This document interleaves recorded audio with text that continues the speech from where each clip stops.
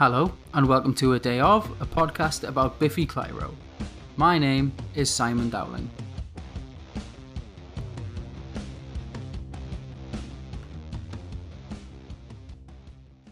Now, I imagine a lot of fans that were a bit more tuned in to Biffy in 2019 may have guessed that this was coming.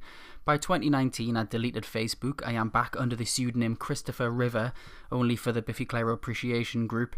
I applied literally with a stock photo of a driver's license and they approved it, so real good security checks, Facebook. I'd unfollowed a lot of music Twitter and was deeper in politics Twitter. I'd wiped my Instagram so that I only followed people that I knew, and I only really read like The Guardian and listened to podcasts, and none of them were really music related. So when, in July 2019, I was visiting my dad in France, humble brag, eagerly anticipating the release of the National's I Am Easy to Find, I got a notification from Spotify saying Biffy Clyro have released new music. Now, if you consider the headspace I was in regarding my Biffy fandom at the time, I opened it thinking, wait, this'll be alright, I guess. I wasn't really a mega fanatic at the time, although I'd seen them on the Ellipsis tour and I had enjoyed it. I definitely would still listen to new Biffy Clyro music at the first opportunity. And then I open it and it's Balance Not Symmetry, one track with the album art of Laura Harrier, a film poster with music by Biffy Clyro on it, and I think, oh, how weird, maybe this will just be some instrumental stuff, but no, we'll get to that. I'll release a separate bonus podcast today for the film, which I did watch on release and I have sadly watched again for this. Spoiler alert, it's not a very good film. Your mileage may vary with regards to that episode, you don't have to listen to it, which is why I've kind of done it as a bonus. You can take it or leave it. Musically though, it is Biffy's best album in nearly a decade, in my opinion. The album was kind of partly written simultaneously with A Celebration of Endings, but it also contains a mishmash of material from a number of different sources. We have Touch reappearing after being stricken from Opposites. Judging by the co-writing credits, Feldman's name pops up again, so those songs perhaps were written alongside Animal Style. Then there are two songs with other co-writers, again possibly from Ellipsis sessions. There are Plead and Fever Dream, songs which were on the track list posted by Simon for the as yet unreleased ZZ Christ album. Both ZZ Christ and Empire State Bastards date back to about 2011. Neither projects have seen the light of day, although we are due Empire State Bastards soon. The production was handled by Biffy themselves, with additional production from Adam Noble, mastering from Ted Jensen, and piano from Guillemot's Fife Dangerfield. I mean, I've mentioned that Christopher's River was the first dance at my wedding. The Guillemot's song, love song number 43, I think it is, was the song that we signed our register to, so that's kind of nice that they worked together. Adam Noble proudly lists this on the front of his website. He's worked with like Placebo, Def Havana, Nine Black Alps, if you remember them, and a bunch of other bands kind of along these lines. There's a lot less information about this album, it just kind of arrived. There was not really any hype train in the press. What little interviews did happened after the album was released.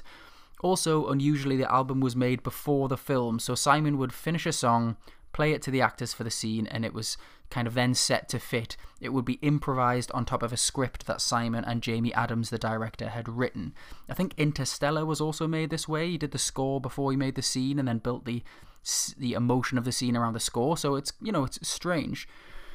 It was Jamie Adams' idea. Biffy were a big band for him, and he approached them to make this project, and the project was pitched as like, you make the music and I'll make a movie, which was more appealing to Simon. That and pitching it as a movie soundtrack meant that it didn't need to, have the big hoo-ha of making an album and all the bullshit that came with it. So this was just like, put your ideas down, and it was an excuse to be creative but also broad. Simon also said, I see it as 6 pairs of songs. There are a couple of songs that are acoustic and a bit Nick Cavey. There are a couple that are full-on electric, a couple of songs that are weird hardcore songs, a couple of big epic rock songs, and we're just trying to approach it in a different way. So the surprise single became a surprise album the very next day, and it's an absolute masterpiece, a mixture of loud, soft, instrumental, pop, electronic, acoustic, and it's all marvellous. It was Biffy's best album in a decade for me. The track itself is very much akin to A Celebration of Endings in style and substance, albeit less political, but it has that fire and gusto that reminds me of A Celebration of Endings. Opening with the drums thudding and the guitar and bass playing that simple alternating riff, there is a little pause in the guitar as the drums click and the bass thumps. The verse taking the form of that opening riff with Simon screaming in the pauses. Then the verse continues with strums and staccato hits on melodic chords, the bass alternating between little riffs and just hitting the root notes, the drums too alternating between that clicking and then some driving until the chorus. A big stadium rock chorus with a simple chord progression with little strikes of other chords as they change. Even in this first chorus we get a goddamn rock and roll pause. It's very powerful. The second verse is signalled with a sustained chord and clicking drums, the guitar eventually sliding up. The second verse is the same as the first, but in the interim between guitar riffs we get mad scratching on the guitar strings and slow-paced drum rolls. The second part of the verse is half the length before the chorus. After that chorus, complete with the rock and roll pauses, we get a guitar solo over some simple minor phrased chord progressions, the drums straight and driving. Then after that solo we have the bridge, a simple chord progression, the guitar, bass and drums joined by a simply like synthy stringy bed filling it out. We then get the big riff, bending strings on and off the open note joined by a guitar feeding back, big splashy drums and thumping bass. The bending stops, the feedback lingers on, 2 wallops and it's done. Lyrically, Balance Not Symmetry as a whole fits in with this later era of Simon's songwriting in that it's less surreal, it's still playfully poetic. And then we also get I Don't Want to Be Defeated, I Just Want to Fuck. This song is also another one that fits in with opposites and ellipsis. When it's about kind of reversing personalities, it could fit in with the opposites canon or that animal style canon.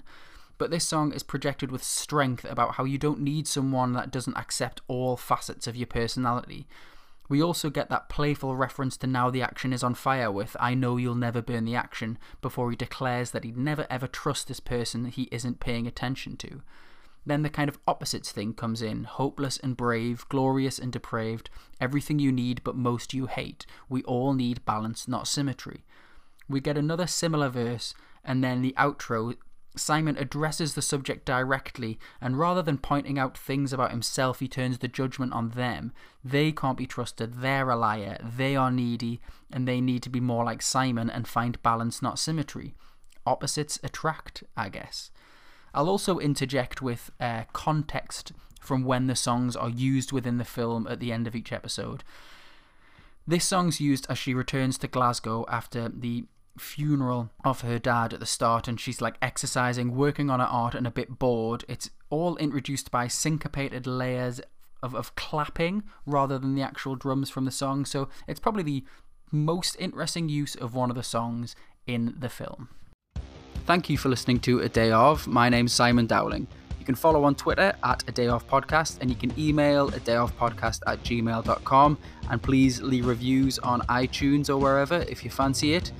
You can also send in voice notes at anchor.fm/adayof, and you can also find links there to the podcast on all the different platforms. Again, thank you for listening.